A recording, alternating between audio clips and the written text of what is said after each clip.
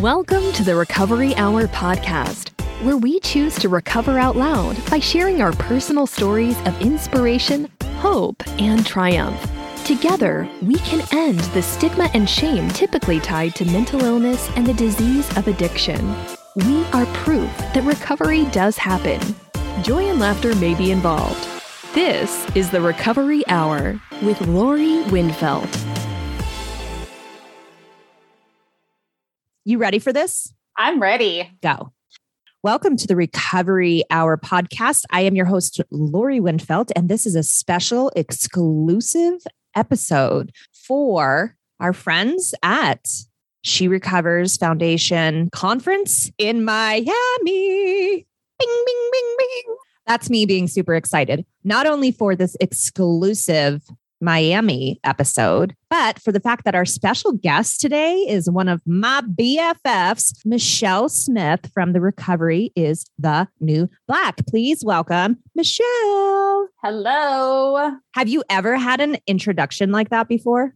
I think yours takes the cake here. I love that. Yeah, it's almost like a fucking circus act. Like, here we are. Okay, look, it's been 3 seconds and I already dropped the F-bomb. Welcome to the Recovery Hour. Okay, super excited to be able to share so much today, again, with our exclusive episode, which is so exciting. Thank you, anyone that is listening and that clicked that QR code on the beautiful postcard that was in the swag bag today. Now, Michelle is on here for several reasons. One, BFF, why not? Because we chit chat all the time. Two, well, Recovery is the New Black. Hello. We need to get lots of info about that. Three, she's not just a pretty face on Instagram. We got a lot to talk about. And four, we are partnering on a really cool freaking project later this year. And I cannot wait to share the deets on that. So without further ado, I am in a freaking whack job mood today, just an FYI. So you're all getting the best of the wacky Lori. Hi. Okay, Michelle, before we get into anything else, hi, this podcast is about you, not me. Let me introduce you again. I want to talk about your story specifically. This is how I would love this to go down if you're down with it. Let's chit chat about who was Michelle before recovery and what brought you to recovery. I know that you have a story. Everybody has a story. And then let's talk about this social media influencer stuff, what that means, how you got there, how sometimes it kind of sidelines who you really are, and how some of us who aren't social media influencers don't understand that. I really want to talk about that. Then later on, we'll talk about what we're up to, which is going to be super exciting and surprising and fun and just freaking ruling the world together. Okay, you ready for this? I'm ready. Tell me about Michelle pre-recovery. What's your story? Go. Yes. So Michelle, before exploring my recovery, I was an ambitious, educated, powerful mom working in corporate America. I had worked my way up into like basically my dream job. I always had the idea, and I was conditioned very early to work very hard for everything that you get. So you need to go to the best schools. You need to be studying the best education. You need to have a really great job in order to maintain security and financial freedom for yourself as an independent woman, regardless of who you end up with and, combined partnerships. And so I had this belief that happiness equaled success. And so I worked so hard at everything, gave it 110%. And what I started to notice as I was growing in my own career is that the burnout rate is so high because I'm constantly, as a woman, trying to provide, do more hours, take another, extra case or an extra client in order to show and prove myself, not only from a position standpoint, but also from a financial standpoint. And so, years and years and years of working, obviously, in a high stress environment like I ended up in, which was working for the Department of Corrections, it was exhausting. And I started to notice that I was starting to feel worn down in a very high conflict, high stress, unsafe an unpredictable environment a lot of the time was really starting to take a toll on my emotional health and my mental health. And so I started to see warning signs of just shortness, irritability, frustration, not getting the results that I wanted to see from some of the programs that I was developing and some of the success from the inmates not recidivating and coming back into the system. I was noticing I was getting too close to the final product per se. So it was like, I put so much into this individual and invested this time. I know this person's capable of maintaining recovery, stabilizing their mental health. And I see the potential in these individuals more than they see it in themselves. And so I was just a little bit too connected to their result and disappointed when they would take those steps back, because when you're cheering for them, you know, it's just like you see it and they're almost there and something happens. And so I started to notice, okay, Michelle, you have to make some really serious life changes, because if this is affecting you and impacting you not only professionally, then I was also being impacted with it when I went home. I'm thinking, geez, this person got released, doesn't have a bed. I'm sitting here in my king size bed in my warm house at night. And it really started to bother me. And so I noticed what I started to do was accept happy hour from my coworkers. It was kind of a time to decompress.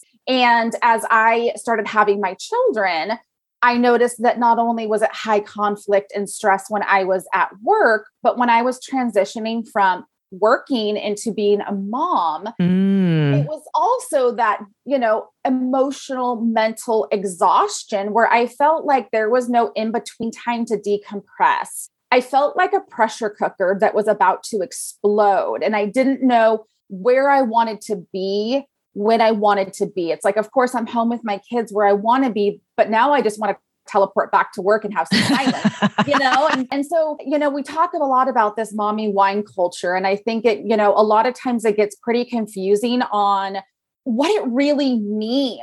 And so my understanding living in it is the culture that I saw as a mom, everything, everywhere, every person, it was centered around alcohol of some type. And so if we're not wearing the t-shirts or the wine mugs, then, you know, something's wrong almost. Like you need to be initiated into this club, or you are an outlier. And that doesn't feel good when you're trying to connect and part of something. I lost my identity of who was Michelle before becoming a wife, you know, having 2 children and being a mom.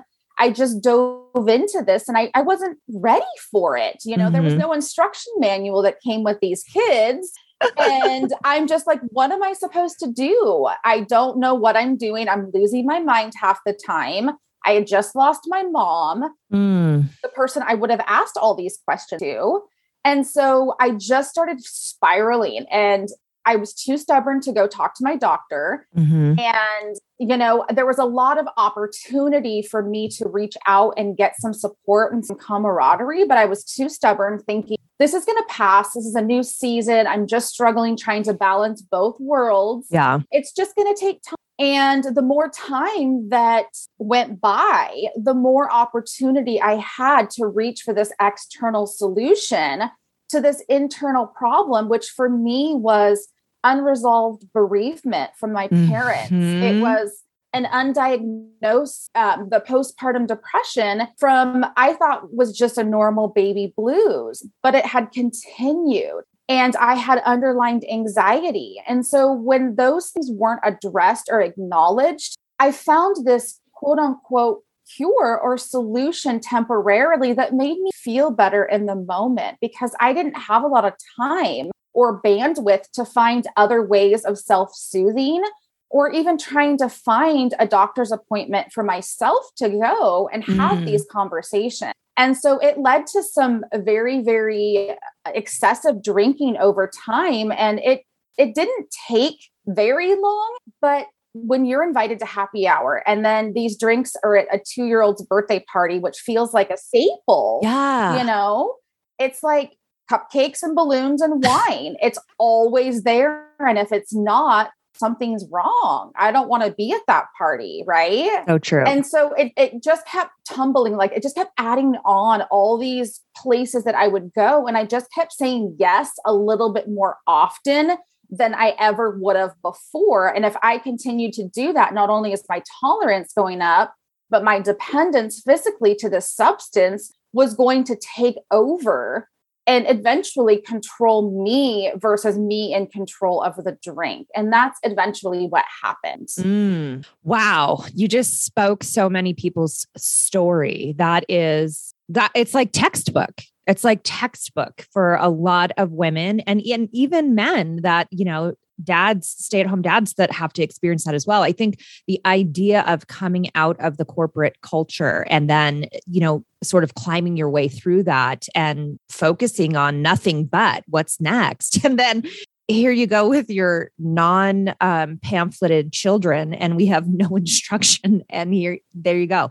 And by the way, a relationship that you're with, co-parenting or living with, my husband and I talk about this so many times, is living with someone, just even that, like as you're going through your marriage and recognizing that you will forever have someone by your side that doesn't like that you the knife in the sink with peanut butter on the end of it after you just licked it. Like that's not so true. So I guess what I'm saying is I completely understand. And thank you so much for that story that you just literally reached so many people saying, oh my God, me too. So fast forward. So what it sounds like is you just said, yes, yes, yes, yes, yes. And then all of a sudden now you have this dependency. There had to have been something that you said, this is it. I can no longer move forward with this habit and with this substance. And what was that? What brought you to recovery? There was never this big intervention. It was very much small, intimate conversations, which of course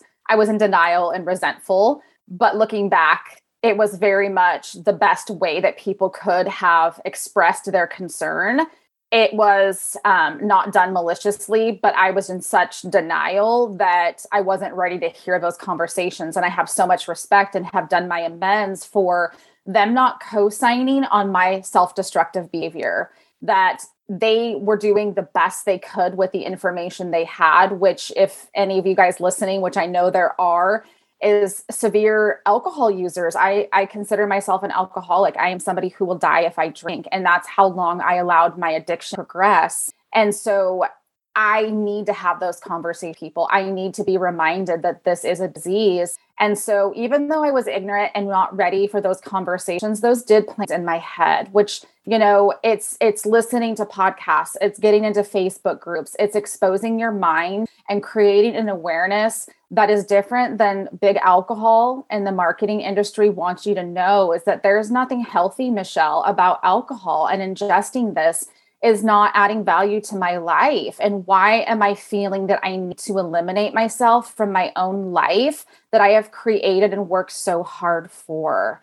And so I had to ask myself some really hard questions every time I'd relapse. And the big difference for me was shifting my relapse to that conversation that we have with ourselves the next day, instead of that whole shame spiral. And I'm a loser. I'm never going to get this right, because I went through that. It was meeting the relapse with compassion and awareness. What could I do differently next time? What am I learning from this? Not, okay, you're a dummy. You've done this before. Why do you keep doing this? I'm going to go punish myself by drinking more of what I'm trying to eliminate from my life. It was madness. It made no sense, but it did at the time. And so it's that habitual, it's a self-sabotaging cycle. And so I had to stop and say, take a breath. What do you need to do differently? And so why are you drinking? What is making you want to be eliminated from your own life? And so starting by asking myself those hard questions, I ended up in the hospital. And I've shared this before. It wasn't 1, 2, 3. It was 4 times that I was passed out with my children. My husband was at work. It was the 4th time of waking up. And this time the difference was Child Protective Services was there because my husband was working and first responders were called. And so it's considered neglect when you are not able to function, when you were unconscious and caring for your children, or therefore the lack of caring for your children, right, it becomes a serious issue. And so I woke up and I would love to tell you, Lori, that was the moment that I surrendered and that my life changed forever. And it sounds crazy saying it now, because anybody listening would be like, oh my gosh, like if that's not rock bottom, I don't know what is. right. Right. And you learn the more you continue to keep drinking that these natural consequences aren't going to be like Michelle's. They're going to be different. They're going to be catered and custom to your life. And, I accepted the need for treatment, which was another step in the awareness and trying even a little bit harder, a little bit longer, even if I wasn't quite quote unquote cured. Right. Mm-hmm. But we know this disease never has a cure. Right. And so I accepted the need for treatment. And the thing that changed was I know what it's like to not have my parents. I realized in that moment that I am losing the ability to be able to have custody of my children. Therefore, they will not have their parents, or at least their mother.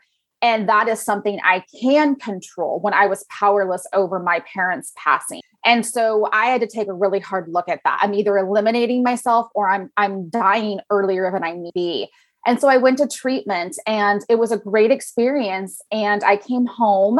Of course, a huge piece that I believe is missing when moms especially go to treatment is they're the problem. So when they go to the highest level of care and it doesn't work, what do we do with this person? Right. What's left? And so I maintained sobriety for 30 days before I relapsed, and nothing changes if nothing changes. So if the house is not declared as zero proof and there's something in the house that's triggering, that needs to be removed. It's not just about the person that's going to seek the treatment. This is not a spectator sport. It's a family disease and everybody has to play. And so it's so important that, the partner gets some counseling. The kids have an understanding, whether they're young or older, age appropriate, of course. And so those were the conversations that we needed to have that were different is that this is the environment I'm going back to, and things have to change, because if they don't, I'm going to fall back into the same habits and routines I did.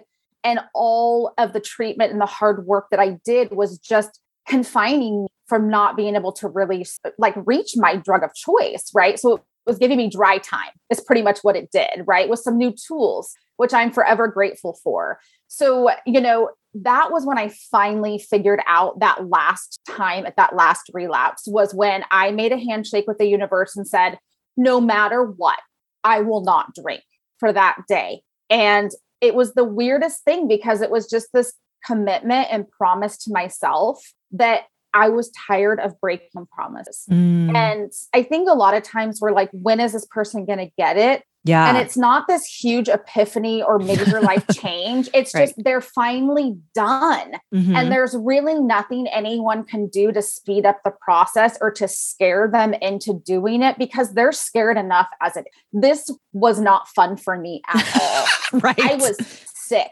Yeah. I was absolutely sick. And I was hiding in my closet, drinking alone, bawling my face off. I wasn't partying. I wasn't out sleeping around. It was very much a cover up for an emotional and mental wound that I had. And I had to get the dry time to figure out what was underneath there that needed to be addressed. So it took me a span of 7 years before it was becoming problematic to when I actually started into recovery. Right. And it sounds like a long time and it's super scary, but a lot happens over that span of time. Yeah.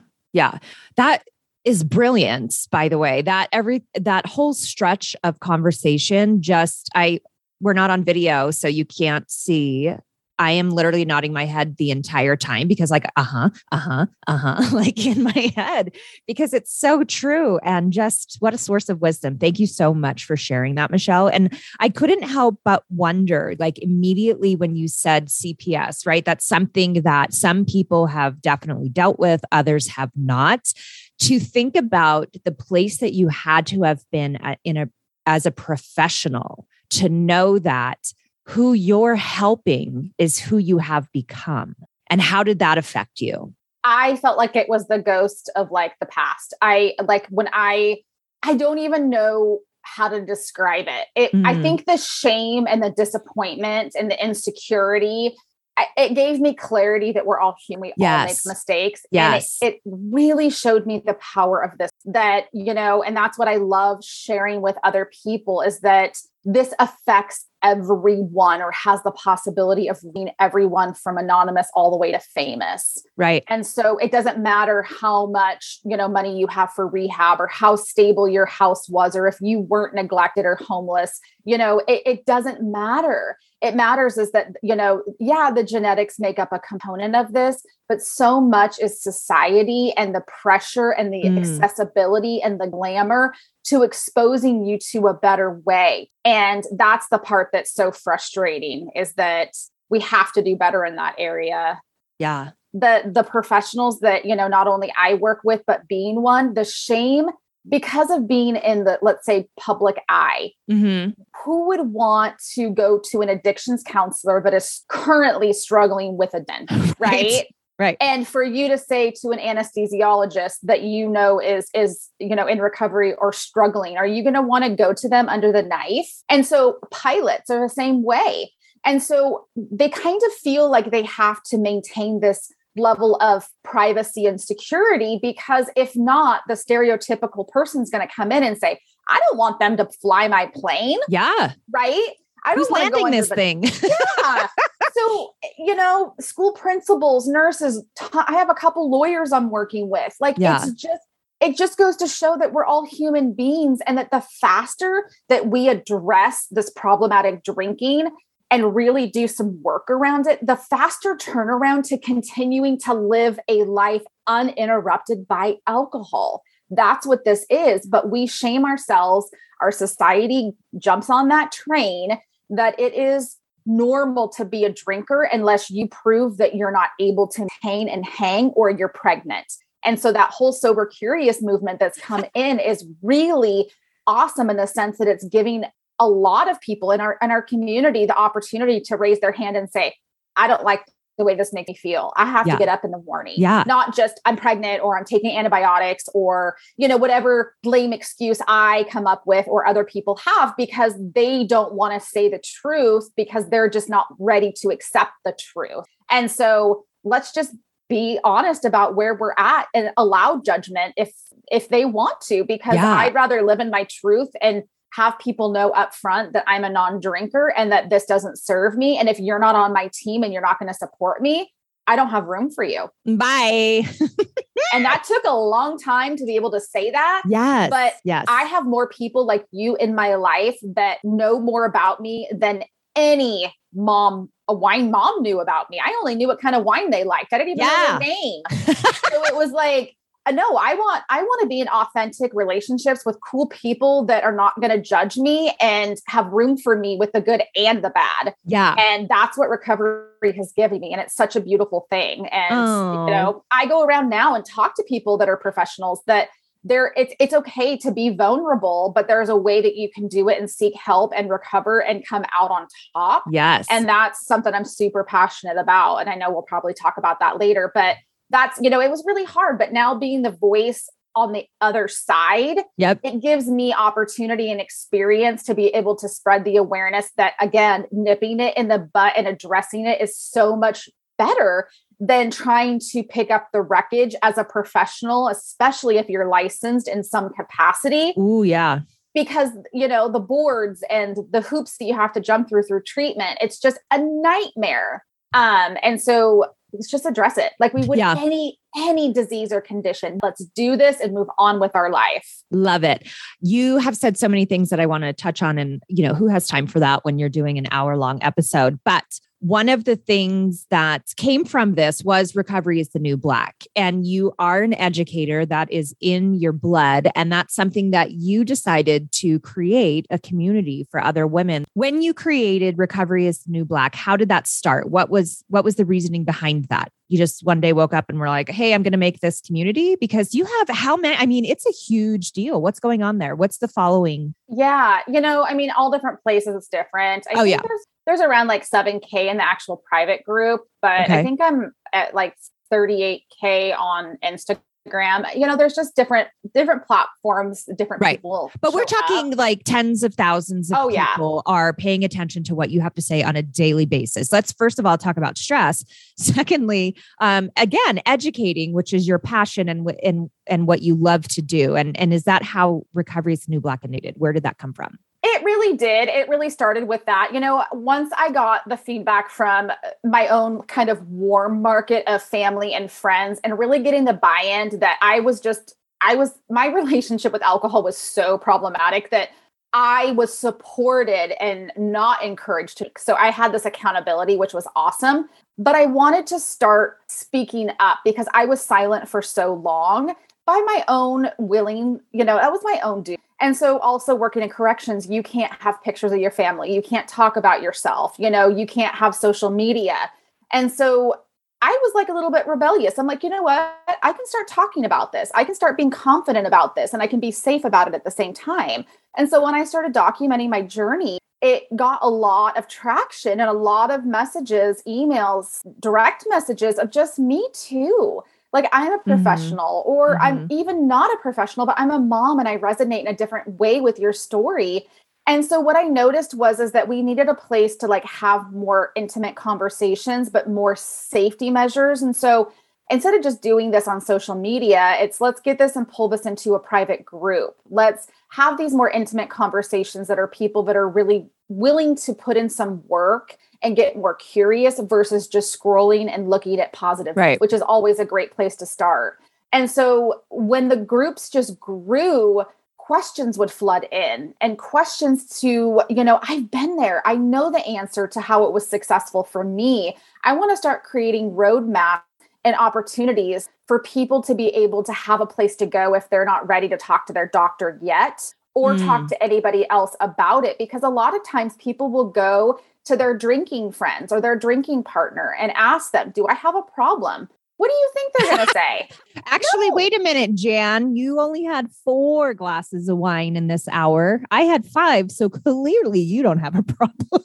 Exactly. You're not going to get the honest answers that you need from the people that you drink with, because no one wants to usually drink alone, at least not until the very end. And so, birds of a feather flock together. So when you're having to like make those really hard decisions, you're going to notice that everyone is drinking because that's the way it feels, but that's what you're doing. So you're only going to be surrounded by that. So it's really cool to be given the opportunity for women to come into this community that are in all stages, all walks of life, all ranks of, money, mindset, everything. And so it just really blossomed from there. So I would create content based on a lot of the repeating questions that would come up, which led to, programs, which led to work programs, which are leading to books, the TEDx talk that I did. And yes, going on the road and having these powerful panels of motivation for women to be able to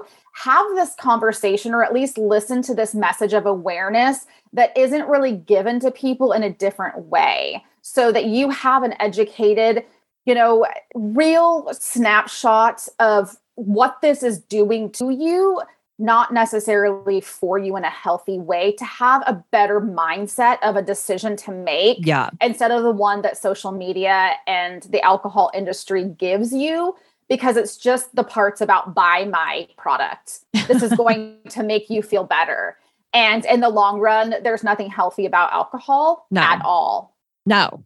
I still go back to when you talk about that. I always get so pissed when I'm in the bathroom and it like tells you drinking is bad for pregnant women. And I'm like, well, if it's going to hurt my embryo, what the fuck is it doing to me? But okay, whatever. So that's just another tangent. But service, what I want to do real quick is take a moment. You probably don't hear this very often, but thank you so much for all you have done for the women in the community of recovery and still struggling, because you have given your life for free. I mean, let's go back to this. Like, I don't think that people understand the amount of work that goes behind creating content in social media for people to then absorb and learn and be educated about a topic. It's unfathomable how much time y'all spend, because again, I'm no way, shape, social media expert or influencer. I have tried And not hard. I have tried several times to be like, okay, this is the week that I'm going to like go schedule. These posts are going to come out. This is the content that I'm going to use. I'm going to go back to what the fuck? No, who has time for that? And so the fact that you have dedicated your life outside of your children and your husband and your real ass job to educate and help and support women is just such a blessing for so many. And so thank you so much for your service. I want to make sure, and any of you that are listening today that are in the same boat and that are sharing yourself and your story and your followings, it's just amazing. And so thank you, thank you, thank you. Thank you, Lori. That means a lot. I appreciate that. You're so welcome. And you mentioned books. What? Huh? Question mark, big question mark, books with a plural. What's happening? I know. I have 3 total. Dang, girl. So yes, I have my story, my memoir of just having somebody to read my story and my heart and my journey from the very beginning. This was written, many years ago, but the thing called COVID kind of came in and disrupted the whole thing. So that's going to be amazing to have on the shelf. I am also doing a project that is going to be launching. It's a book that will be launching hopefully December 28th. More to come on that, but it is going to be sobriety related. I just don't know if I have the legal authorization to express anything further from that. Coming soon. Yes. All the logistics, it's like, you got to keep things on the down low with contracts and all the things. I'm like, I just want to spread the message. I really want to tell everybody, do you know who I am? This is what I do. I tell everybody. Right. I don't keep secrets. I'm a truth teller. Sorry. Exactly. It's killing me inside, jerks. Okay. And then we have something exciting. Yep. Do you want to share? You take it away. Oh gosh. Okay. Okay. So Michelle and I are working on a project, which we'll talk about later. But in the meantime, we were approached to talk about being entrepreneurs and wound up deciding that we're best suited together. And the reason being is some of us need accountability. And for me, I have these grand ideas. I know that most of my listeners realize I'm no bullshit. And when something comes up, I have a solution. Let's just go fucking do it. And if it gets done, it gets done. If it gets done wrong, then let's just fix it and do it right. Michelle and I have been approached. We're super excited. We're going to be contributors in a book with 20 other entrepreneurs. Then it's going to be published where you can read our story of what we're doing together, where we came from, and what we're heading into, which Michelle's going to talk about. And I'm so excited.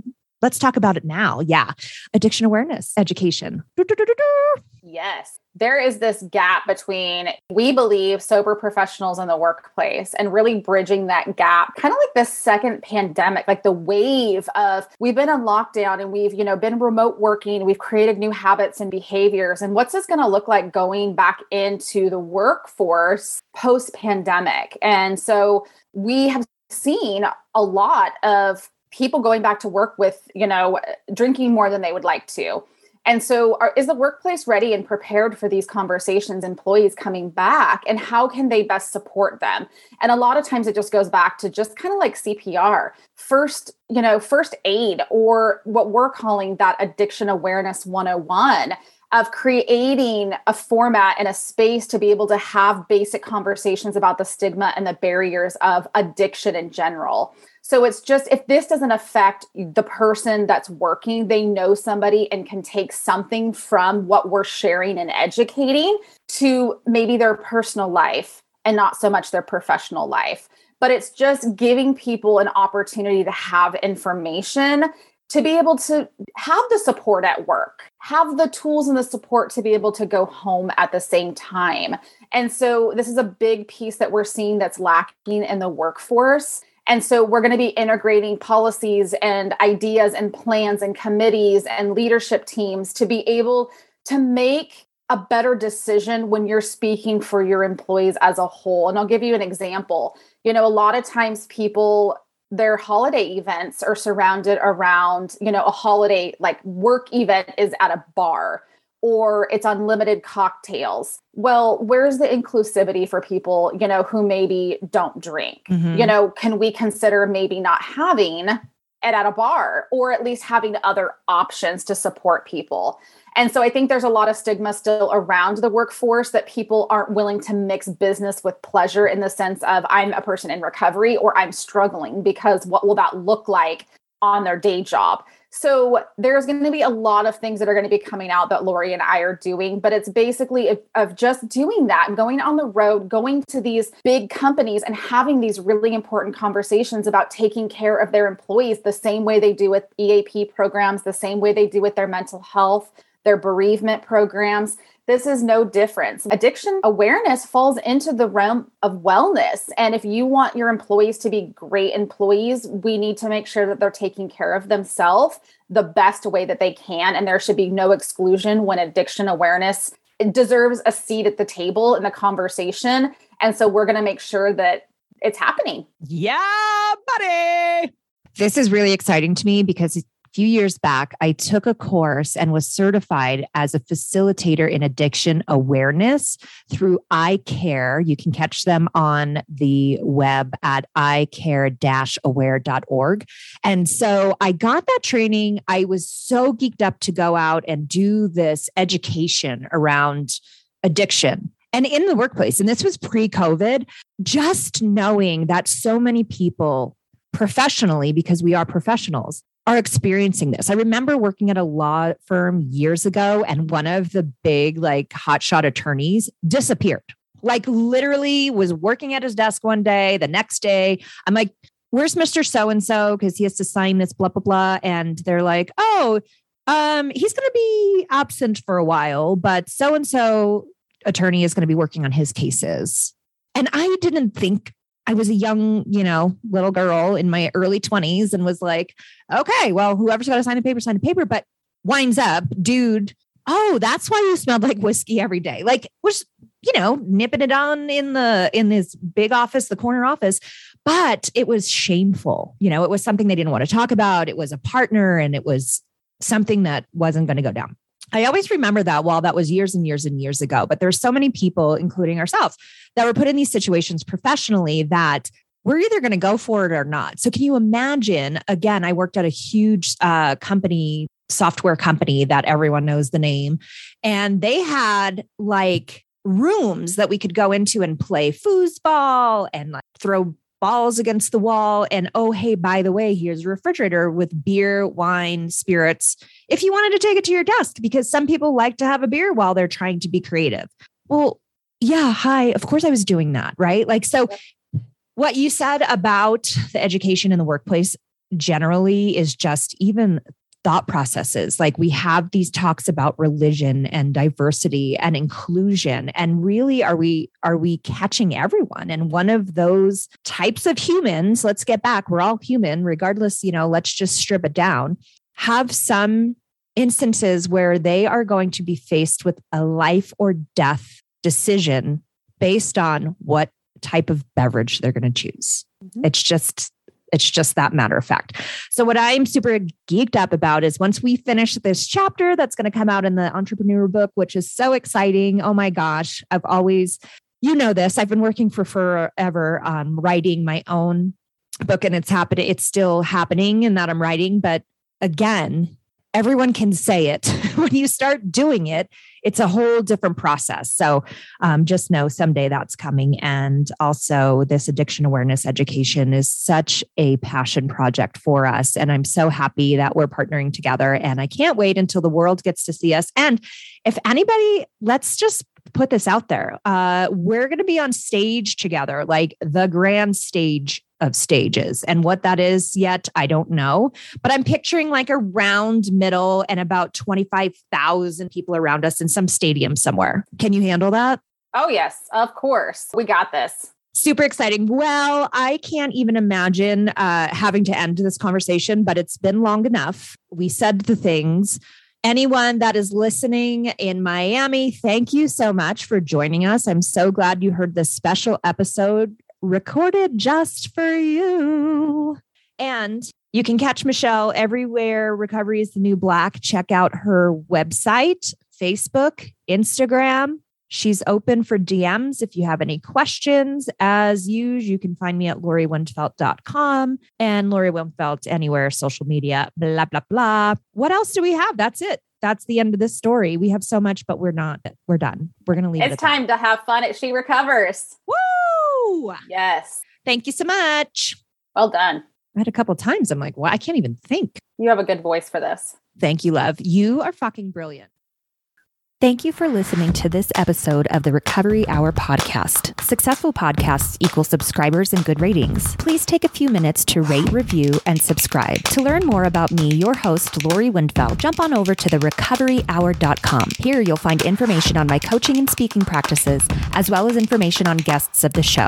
If you're still listening to this and you haven't subscribed to my mom yet, what are you doing? You're lame. So go do it right now. All right. Calm down. Sorry about that. He's just really excited for this to be successful since I've been spending all of my free time on this project and not with him. While you aren't lame, as my son suggests, I would really appreciate a few minutes of your time to subscribe. While it doesn't seem like much, it really does help my goal in spreading the word of recovery. Until next time, let's continue to inspire, live, and give.